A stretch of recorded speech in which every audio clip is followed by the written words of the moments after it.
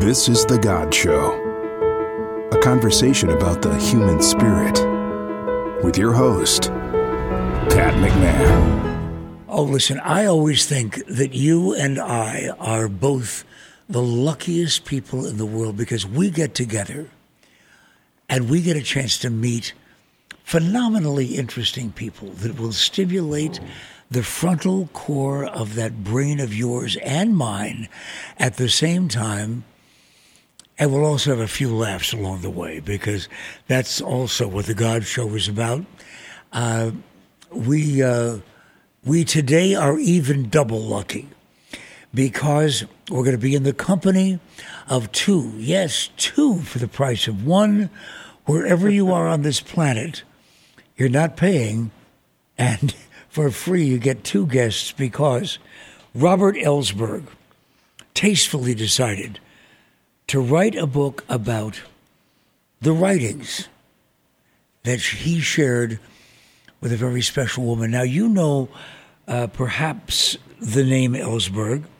Robert Ellsberg, publisher and editor-in-chief of Orbis Books, editor of 5 volumes of writing by Dorothy Day.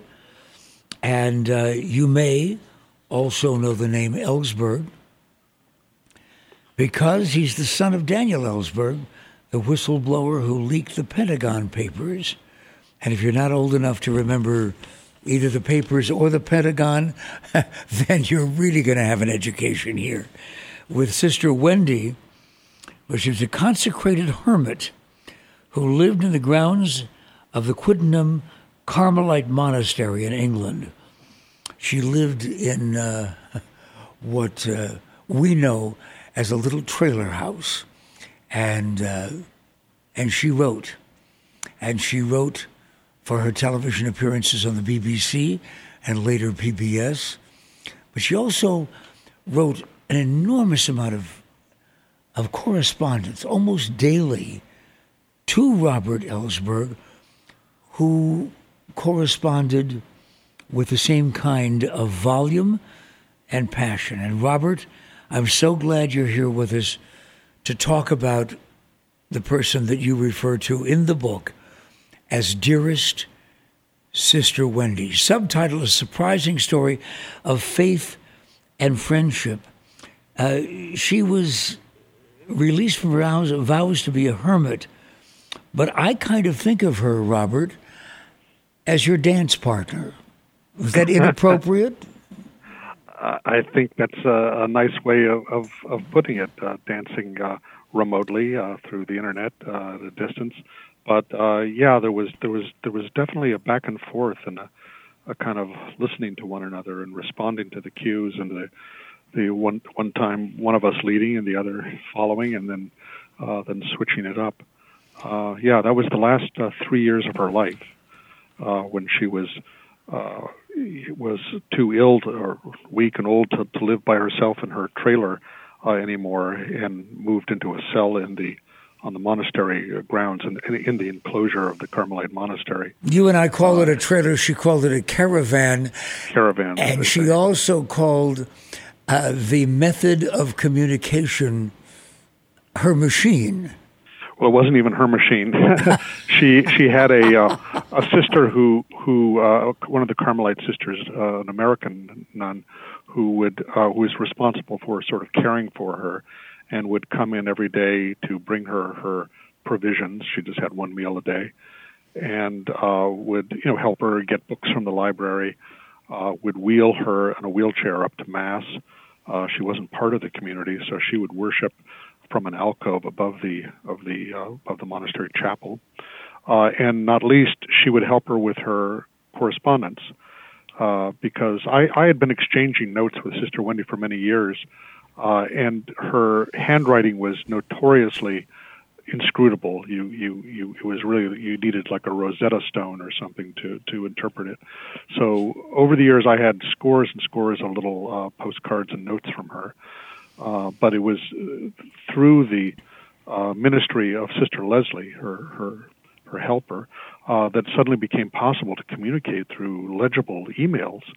And it turned out she had quite a lot to say, and it was possible to read every word.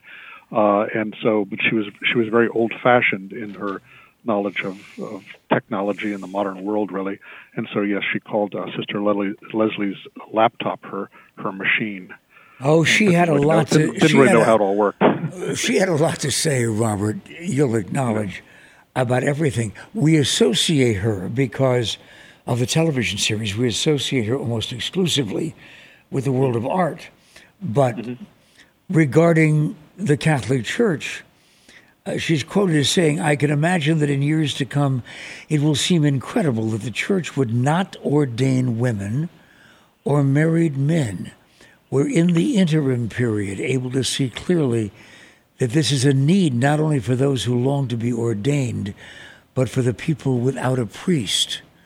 That's truly a look into the future, isn't it? Well, the only remarkable thing about that really is that Sister Wendy gave the appearance, so much of being some kind of throwback to the Middle Ages. She wore this very old-fashioned habit of her own kind of devising, and lived in a monastery. Had very little, experience or exposure in the outside world, except for these years when she was doing her television program about art. And so people would, maybe look at her and say, well, there must be very conservative, old-fashioned kind of nun. And I won't say that she was a wild liberal or anything like that, but she was really a mystic and a deeply spiritual person. Very attuned, to the spirit of Pope Francis, whom she and I shared great affection for. A great reader, a student of, Lives of the Saints. One of the things that brought us together was our, love of Dorothy Day, the founder of the Catholic Worker, and her own kind of fascination with the Trappist monk Thomas Merton. So from her little solitary, enclosure there, she really was very far-seeing and was not inhibited, by some idea of what a nun should sound like or what a hermit should sound like. But she really went, deeply to the heart of the gospel, I think, and lived in that space. We've done programs about Dorothy Day and Thomas Merton and the popes of the Catholic Church. We've also done programs about gender, and this is what Sister Wendy had to say about this as we quote her through the eyes and the mind and the experience of Robert Ellsberg and his book, Dearest Sister Wendy. About gender, she said, "My own feeling about gender is that it doesn't really matter." Now, this is a totally cloistered nun who referred to herself as a hermit. It doesn't really matter. It seems to me that what we love in our friends is their humor and their goodness and their intelligence. And what gender they are doesn't play any part in this. She doesn't sound like a woman of the age that she was, does she? No, she had there was a kind of a freedom to her. People picked that up, I think even in her art programs, her television shows, and it was sort of irritating to her that almost every article about Sister Wendy would always say, "Oh, and she would speak so frankly, and about the human anatomy and about this sort of." And she thought, "Well, what do they think a nun is a prude or is embarrassed about sex or the human body?" Where she thought that all these things are created by God and are good, in their correct purpose. And so there was something just very open about her, and there was no kind of shyness or reticence about really speaking her mind about anatomy, about religion, or about thoroughbred racing. Oh yes, I couldn't get this one out of my mind, Robert. This one, and I'm telling you these isolated bits of conversation from Sister Wendy, because I wanted you to know her as we get to know Robert Ellsberg. But this is her gift for racing tips. She said, "It turned out I had a strange gift, not so much of knowing which horse would win, but of knowing which horse most wanted to win. And since racing, like most things, depends on what you want, I was nearly always right." What's wonderful about that is that, yes, it is her gift, but there's also that message about something as personal and as motivational as who wants to win the most, right? She often had just a very surprising kind of interest in various things that you would think that she would know nothing about. Here's somebody who had never been to a movie in her life. Only when she was traveling and staying in hotels did she ever watch television, and she would be interested in, like a visitor from a different planet, in what programs about sports. Or Star Trek, or things like that. That would not part of her life. She never went to concerts. She didn't listen to music, and so she kind of saw things with a fresh eye. And it was very surprising to discover that she claimed that she had a special gift at the racetrack. She never went to the racetrack, but just looking at horses on television. She even said that she had a friend who said she would, take Sister Wendy's picks and go to the racetrack and would bet on them. And it turned out that she actually won, but her friend had never done this before and didn't really know how to place the bets, and so she didn't make any reward off of that. But I'd said that if she'd really made a living at this, she probably would have been even more famous than she would for her knowledge of art. Why did you write her the first time? Well, I didn't exactly write her for the first time. As I said, our connection started many years ago when she wrote me a note as the editor of Orbis Books, asking whether we could possibly donate some damaged copies of A History of Vatican II that we had published to the library of the monastery where she lived. And of course, I saw the name Sister Wendy Beckett, and I thought, oh my goodness, because I knew her from television. Mm-hmm. So I, of course, sent her a set of these books. It turned out to be a very good investment in our future relationship. And after that, I would send her books from time to time. She would endorse things. She liked some of the books that I had written or edited myself, especially writings of Dorothy Day. So she would send me Easter cards and things like that, a little just back and forth over many years. But in fact, the significant thing about Sister Wendy was that she actually was not an extrovert at all. By vocation and by nature, she really was a hermit and lived a solitary life. And in general, she felt that correspondence and relationships with people on the outside, as long as they were functional and limited, were okay. But she didn't really encourage relationships like that. And so the funny thing was, after she'd moved into the monastery, I didn't expect I would ever hear from her again.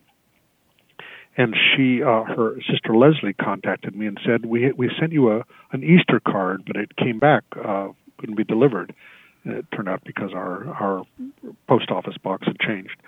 So I emailed back and I said, well, here's the address. And I happened to mention that we were publishing a book that I thought Sister Wendy would enjoy. It was a book of the letters of Vincent van Gogh. And she responded to that personally with great interest. And this was part of a series we were publishing called Modern Spiritual Masters. We published dozens of books by some of the great spiritual teachers of our time. And she was very interested in that, and she was interested in our common passion for lives of the saints and spiritual teachers.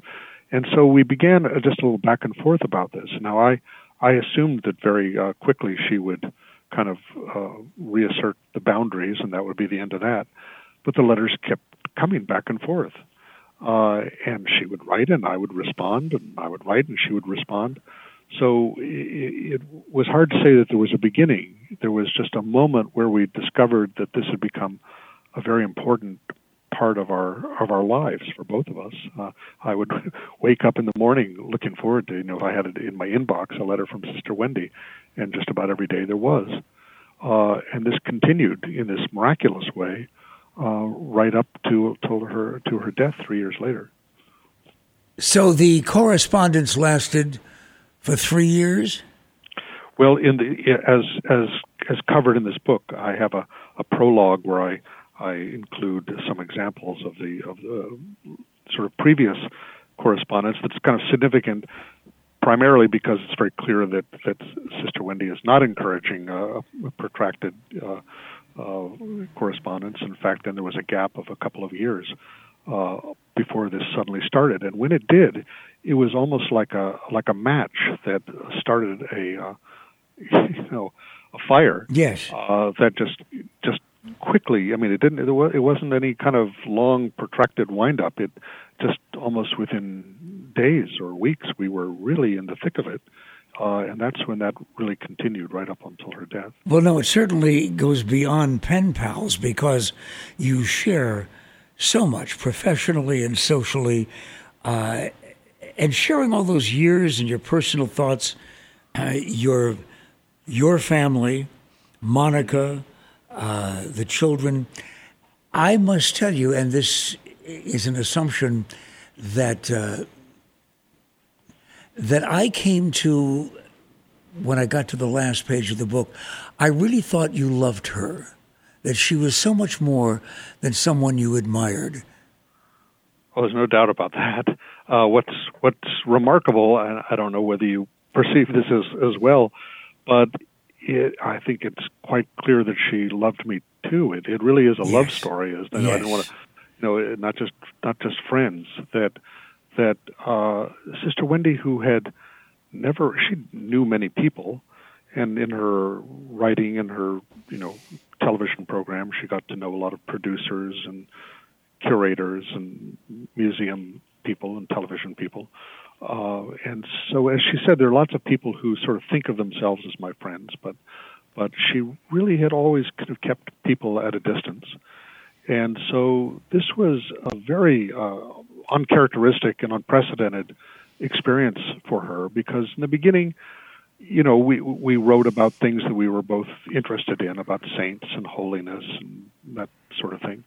But very quickly, it came into just a deep kind of communion between us, of where, and it wasn't just one way. I mean, yes, she really helped me look at my own life and God's presence in my story, and was always, encouraging me to think about all of the graces that I had received in my life, and the way that God was present even in experiences of failure or doubt or sadness.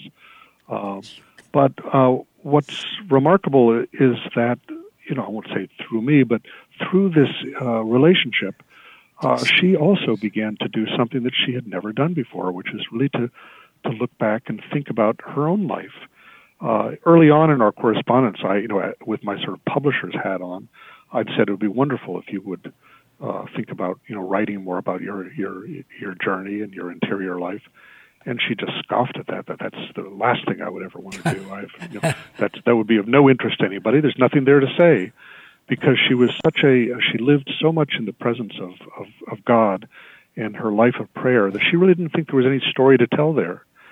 And so, but gradually, as I would, share stories about my own life, she would begin to kind of step out of this and respond. And, and I would describe something that happened to me, and I'd say, "Did you ever feel like that?"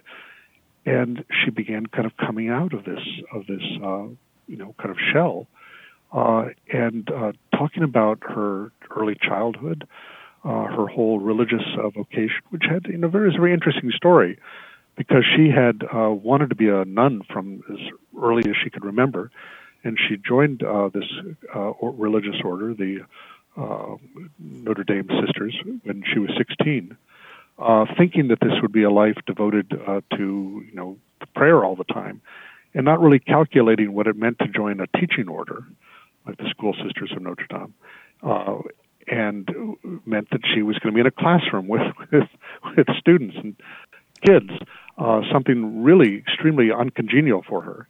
And yet she accepted this as, well, she'd made a vow, and it was her commitment.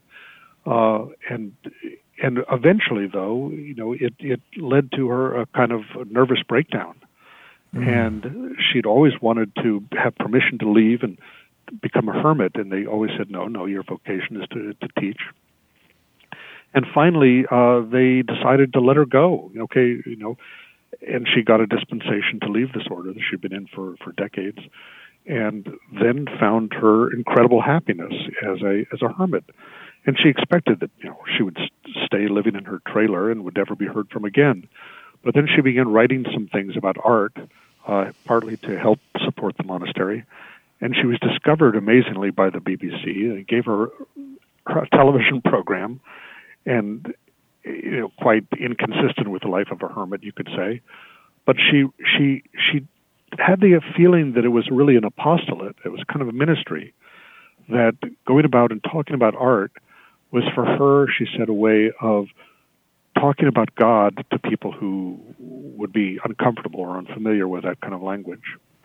And she also wrote books about art. And this lasted through the 90s, and she became this very unlikely celebrity. She was interviewed, everywhere, and there were profiles of her. But it was, for her, it was a detour, and it was a kind of a sideline for a while. And she was very happy when it was over, and went back to just being a solitary hermit again. But I dare say that Sister Wendy had never really, I think experienced real love for another, person in this way. And there was something very maternal about it. I don't mean to suggest anything other than that. But that, and in the process of it, you see her growing and changing herself. I mean, I think one of the reasons, and I suspect in the beginning that we got into this was, she mentioned in our first exchange, that she had a terminal illness, a hardening of her lungs, made breathing very very difficult, and I think she felt that she was kind of her last months, possibly. Now it lasted a little bit longer than that, but I think it possibly was one of the things that my kind of reaching out to her in this relationship we developed that made it possible for her to explore some things and to grow in ways that had never been possible before, and that I think came as a complete surprise to her as much as it was to me. Our guest, Robert Ellsberg, has co-written the book Dear Sister Wendy, co-written because the author's acknowledgement and credit at the bottom of the book is for both Robert Ellsberg and Sister Wendy Beckett.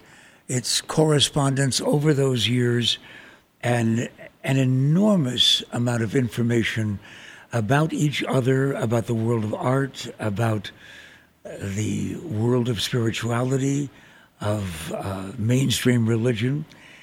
A surprising story of faith and friendship is the subtitle. But I am curious, since I am loath, unless it's absolutely necessary, I am loath to attach celebrity, famed relative names to our guests because they have that happen so constantly every time they're introduced to someone at a cocktail party. Oh, this is Robert Ellsberg. You probably may not know him as the editor-in-chief of Orbis Books, but you probably know him as the son of Daniel Ellsberg, the whistleblower who leaked the Pentagon Papers. You've lived that all your life. I introduced you at the beginning of the program in association with your other accomplishments as that because I wanted the audience to know. But since I felt an obligation to do that, I wonder what Sister Wendy had to say if anything, about your father, because he was so much a part of American history during that period of time, and to some a traitor, and to some a patriot? Early on in our correspondence, I said you may have heard of my father. I wasn't saying that to name drop, but just because to tell her a little bit more about my own, you could say, unusual childhood and background. My father copied the top secret Pentagon Papers in 1969, and in fact asked me to help him. A couple of times. I was 13 at the time. 1971, when the Pentagon Papers were published, he was arrested. He faced 115 years in prison, and he was on trial while I was in high school. So all of that was kind of the background of my life. My parents were divorced. I grew up with my mother, and there's no doubt that a lot of who I am comes out of that experience and the questions that it raised about what my life was for. I think my father wanted to set an example for his children that there were things for which you might be called upon to undergo risk, sacrifices for the world, for other people, for the cause of peace. And that was one of the things that led me then to leave college when I was 19 to go work with Dorothy Day at the Catholic Worker, not knowing that I would end up working there for 5 years, that I would become a Catholic while I was there. I was raised in the Episcopal Church by my mother. And so in kind of interesting ways, the influence of both my parents, my mother, who just put more emphasis on character and decency and goodness, and raised me in a Christian atmosphere, and then my father's kind of strong emphasis on making a difference in the world somehow, kind of combined after many years in my work at Orbis Books, where I happened to find myself as the editor-in-chief of a publishing house very much concerned with the relation between faith and the world, promoting peace and social justice. I've been here for 35 years now, so that's the context of my life. But it also then from Dorothy Day, and I think from my father too, this fascination that I've always had with saints and and moral witnesses, and the power that the example of somebody, whether you call them a saint, a spiritual master, a hero of some kind, peacemaker, a crusader for justice, the influence that that life can have on others. And so that led me into another part of my life, which was writing about saints, beginning with a book that I wrote 25 years ago. It was published in exactly this month, called All Saints. That was a book of daily reflections on saints, prophets, and witnesses for our time. And it was kind of a book that reflected the experience of saints and witnesses that I learned from Dorothy Day, who now herself has been proposed for canonization. But it became really the foundation of a life of work. I've done 6 books now about saints, and that again was something that Sister Wendy and I connected around, because she's very, very interested in that subject, and she loved reading my daily reflections on saints, and that's something that we both talked a lot about, because we really both agreed that being a saint is not having special magic superpowers or something. It's really about somebody who is trying to walk the path of discipleship. Some go very far along that path, some not very far. And we were both very interested in the whole question of looking at one's own life as a kind of spiritual text, that our faith is not just a matter of certain things we believe in, but it's a kind of way that we travel. It's a kind of journey. and discovering and responding to where God is present in that journey. So all of those things go together for me. They have roots very deep in my childhood in different ways, and the path that led me through the Catholic Worker and then led me to Sister Wendy. Why did you convert to Catholicism? Well, why does anybody convert? I think it's a matter of attraction, something that you respond to that seems good and beautiful and true, and I experienced that through my time at the Catholic Worker, but not just through Dorothy Day, but to the other stories of saints and holy people and the liturgy and the scripture that just awakened something in my heart and made me want to go deeper. It was not a matter of converting from the Episcopal Church to the Catholic Church, but a matter of just wanting to being drawn more deeply by the image of Jesus, and wanting to experience him more deeply in my life. But how big a step is it from being an active member of the Episcopal Church to becoming a part of Roman Catholicism? Well, I can't say I was, at that point in my life, an active member of the Episcopal Church. In fact, I think I'd probably strayed away from any institutional identification with the church. I was really drawn by the example of Gandhi and other people, especially young people during the Vietnam War who were engaged in civil disobedience and nonviolence in the cause of peace and justice. That was a world that my father introduced to me. And I really went to the Catholic Worker by accident to pursue my interest in Gandhi. And my first articles for the Catholic Worker were about Gandhi. And Dorothy liked them so much that she asked me to become the editor of the Catholic Worker newspaper. I was only 20 at the time, and I wasn't a Catholic. But she evidently saw some gifts that I didn't recognize myself, given that that's was the start of my life's work and vocation. So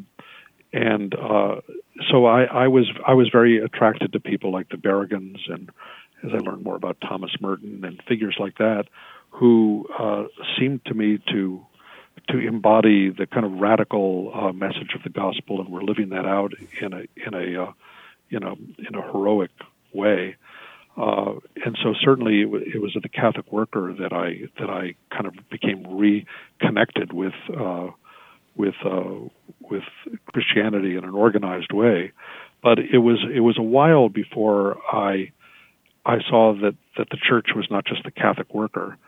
And it was really during a time of kind of darkness in my own life when I really felt that I just didn't have the faith to sustain me in this kind of work of the Catholic Worker. I was working as a hospital orderly in a home for terminal cancer patients that was run by an order of Dominican sisters. And I worked there the night shift from 1 a.m. to 8 in the morning, sort of all by myself. And it was a kind of my own sort of hermitage time. I did a lot of reading, and I found myself reading people like Flannery O'Connor and other Catholic novelists and St. Augustine and Thomas Merton, people like that. And this just question suddenly came unforeseen in my heart. Just, what if I became a Catholic? And I think that in a similar way for Dorothy Day, it was a sense of not being attracted to a church that you could totally understand, or that you could just define according to your own terms, but one that sort of made a total claim on you and was demanding something from you. And that's how it struck me at the time, and I think that's how it often strikes people who convert in some way, whatever you want to call that. Same for Thomas Merton or others. Getting to know you, Robert, through the book and through your correspondence with Sister Wendy, There are things about you and your life that I found interesting, totally removed from the correspondence. And I had the question last night as I was finishing the book, what kind of an activist would your father be politically today? Well, my father's still alive. He has. But how active politically is he? Well, he's 91 now, so yes. He's not out there getting arrested as he has for most of the last 50 years. He's been arrested about 50 times. My father is a real more activist. I'm no kind of activist at all, but a lot of his work in the last decades has been trying to alert people to the dangers of nuclear war.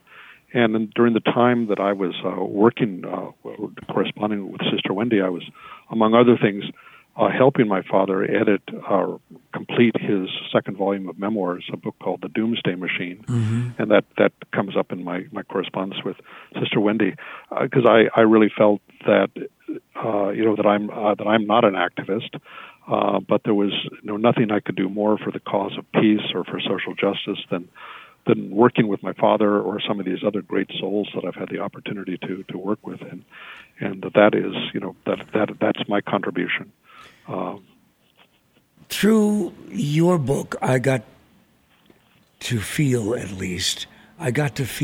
if I had a close acquaintance with Sister Wendy, and the things that she enjoyed and the things that disturbed her and the things that stimulated her mind, which was almost everything.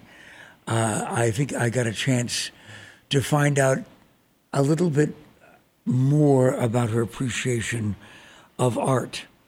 But I know that with the fact that she accepted the role of the hermit that lived in that tiny trailer as her way of life.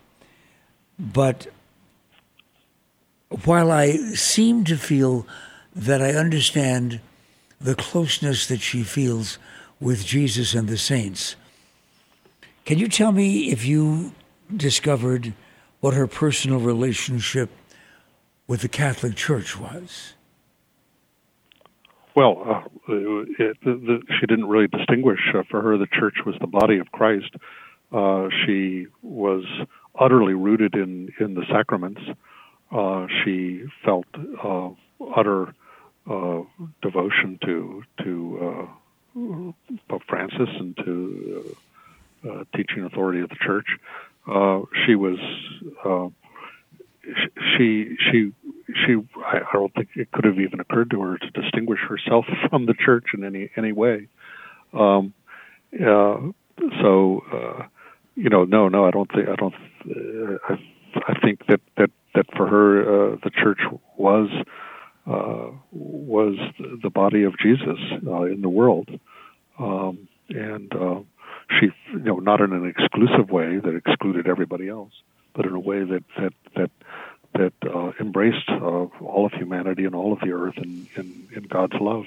For those who only know Sister Wendy as that PBS nun that taught so many of us about the world of art, who else was she? I don't know of anyone on the planet, including the sister who operated the machine, that knew her any better than you. Well, she was very, very close to the now retired prioress of Quidnam, who had welcomed her there originally, Sister Rachel, who is otherwise better known through her pen name Ruth Burroughs, who Sister Wendy regarded as one of the great teachers and mystics of our time, up there, which she would put with Thérèse of Lisieux or Teresa of Avila. And Ruth Burroughs was a kind of modern reformer of the Carmelite order in England. And she had, whereas in the past, a lot of the Carmelite monasteries were very, very famous for kind of the austerity of the life, and that everybody should sort of, conform to this pattern of what a perfect nun should be. Ruth Burroughs, or Sister Rachel, had really encouraged creativity and individuality among the sisters.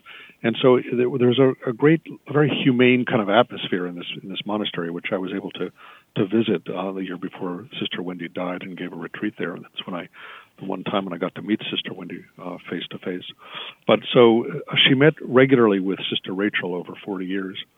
But no, I think it's true, and Sister Wendy herself in our letters, said as much, that she had never shared herself as intimately with anybody.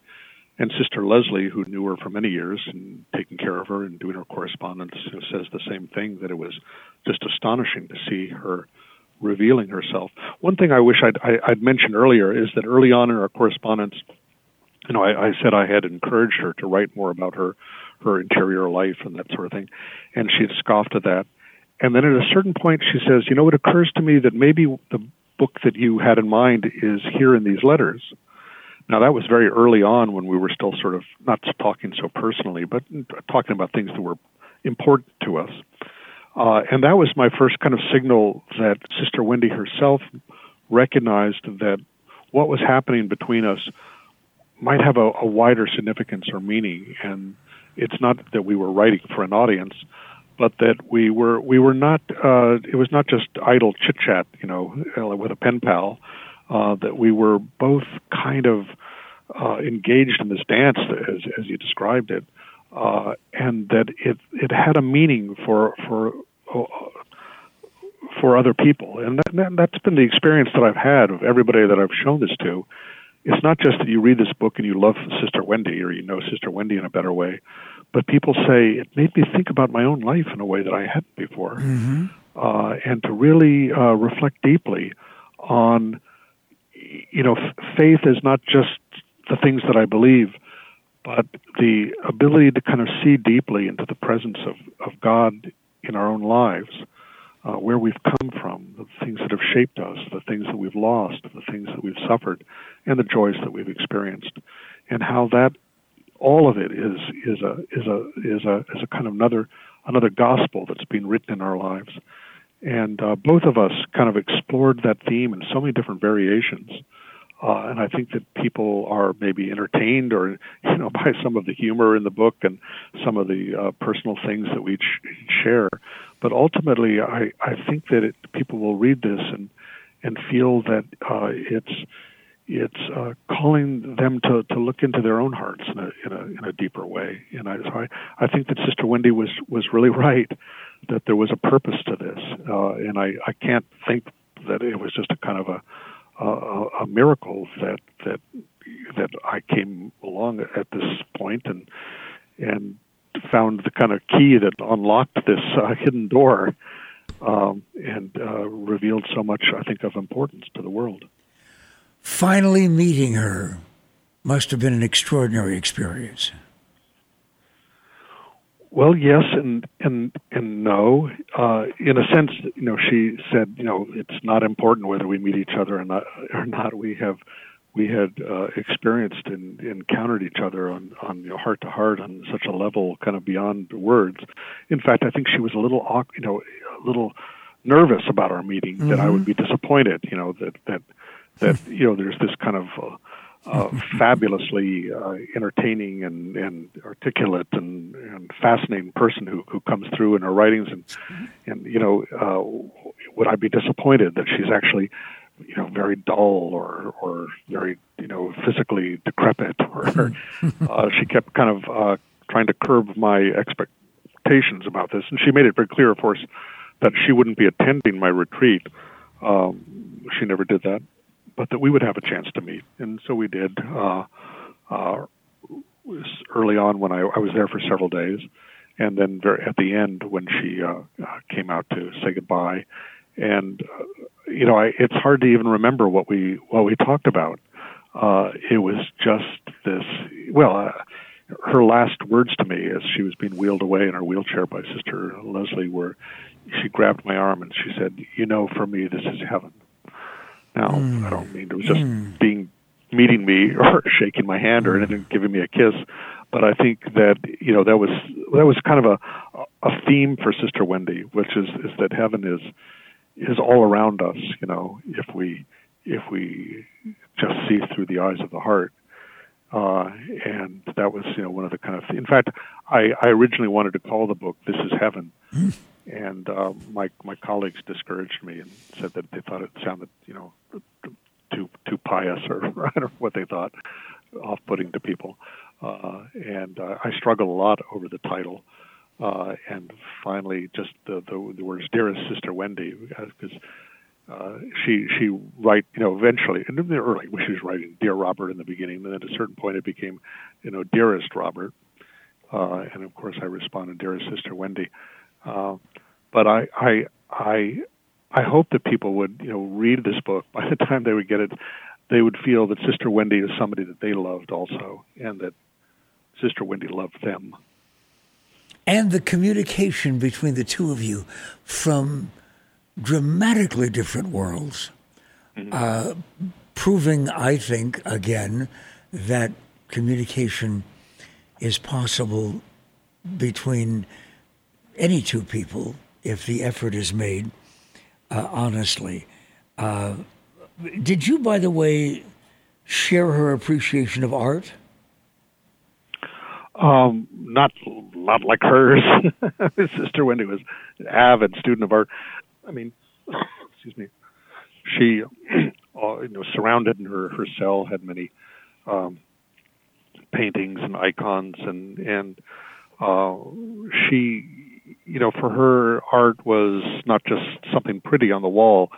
It was really a kind of a window into deepest kinds of human and sacred realities, and that was something that she tried to share with other people. But one of the things that's funny is that I have kind of complicated narrative dreams that I would share with her, and she always listened with great interest, which most people don't. And she would often sometimes her own interpretations. And she said, unlike you, my dreams often involve art. And she described one dream in particular that I thought revealed so much both about the meaning of art for her, but also about her own contemplative vocation. And she said she dreamed that she was looking at paintings of lakes. And then at a certain point, she found that they were actual real lakes, and she was walking around them and looking at the lakes. And then she began to realize that there was something the matter with the lakes, that they were poisoned or polluted in some way. And then she had a deeper experience that the lakes were actually inside of her, and that somehow by going through her own sort of bloodstream or whatever, the lakes were being purified.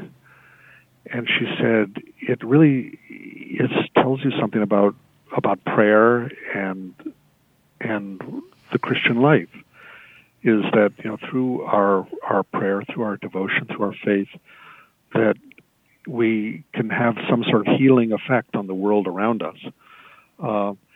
And she said that's why we don't just flit off to heaven, because God's lakes need us. And that to me connected very much with Dorothy Day also, who loved to quote Dostoevsky's line, "The world will be saved by beauty." Dorothy lived, Sister Wendy lived in a room without a window, basically, in a kind of cell, literally.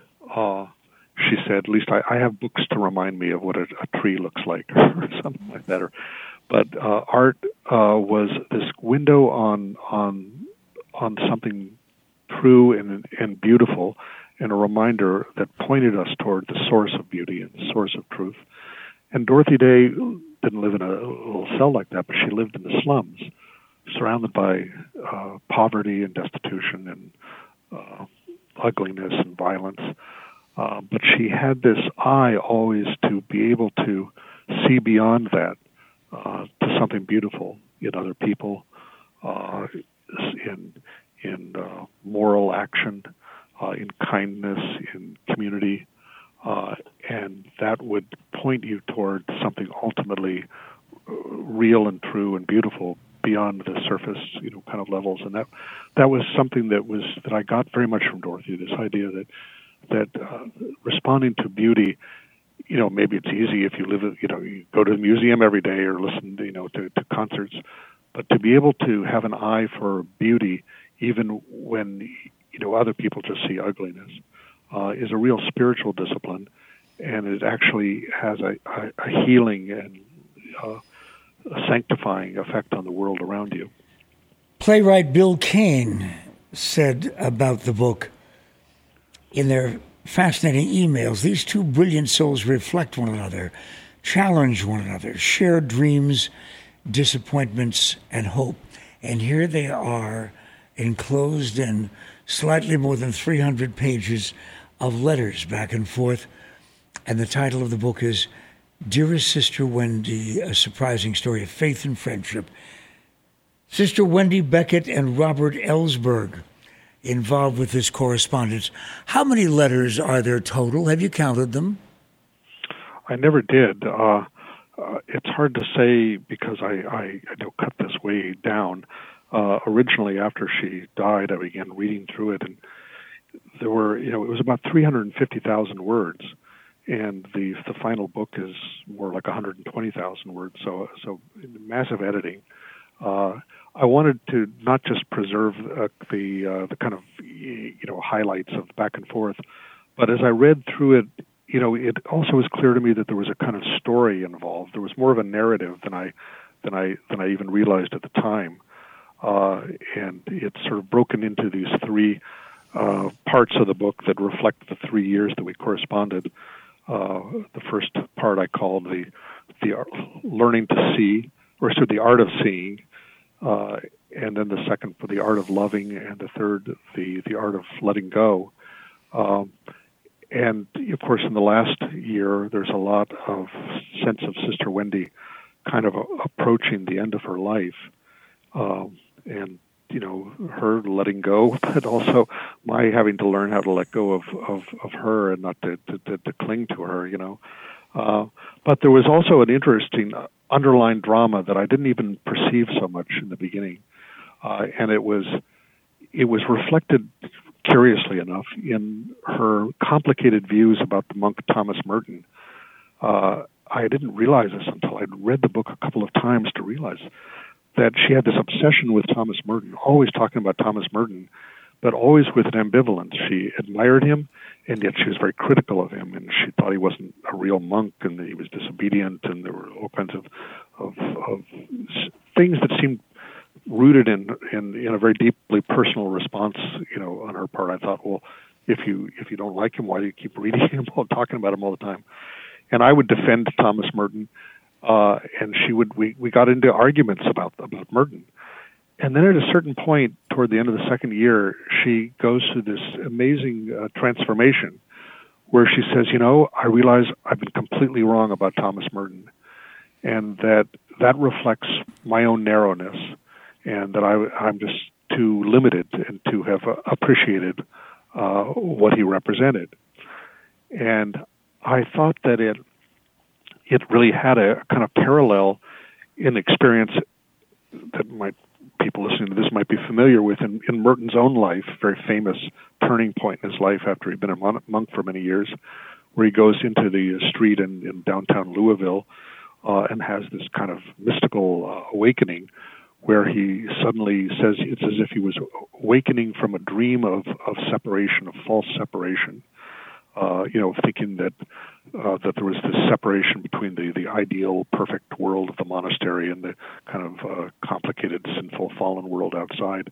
And he says, I suddenly realized I loved all these people, that, they were all walking around shining like the sun. The gate of heaven is everywhere, and it was a turning point in his life. And he then, after that, began to kind of reach out to the world to write more about peace and social justice and that sort of thing. And I felt that here, coming at the very end of Sister Wendy's life, something like that was happening to her as well, that she was breaking out of this kind of somewhat narrow ascetical world as a hermit, but I mean, not to go out into the world, but like Merton, to realize that her vocation of prayer was not just for her own sanctification, but really to go out and to extend to the world in a spirit of love. It was I thought it was just a remarkable for somebody who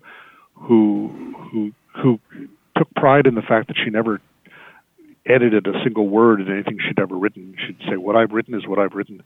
And here she was, like, revising deeply entrenched kinds of attitudes and judgments, and I think, opening up to become a more open, accepting, freer person. And her name is Sister Wendy Beckett. His name is Robert Ellsberg. The name of the program is The God Show, and I'm Pat McMahon.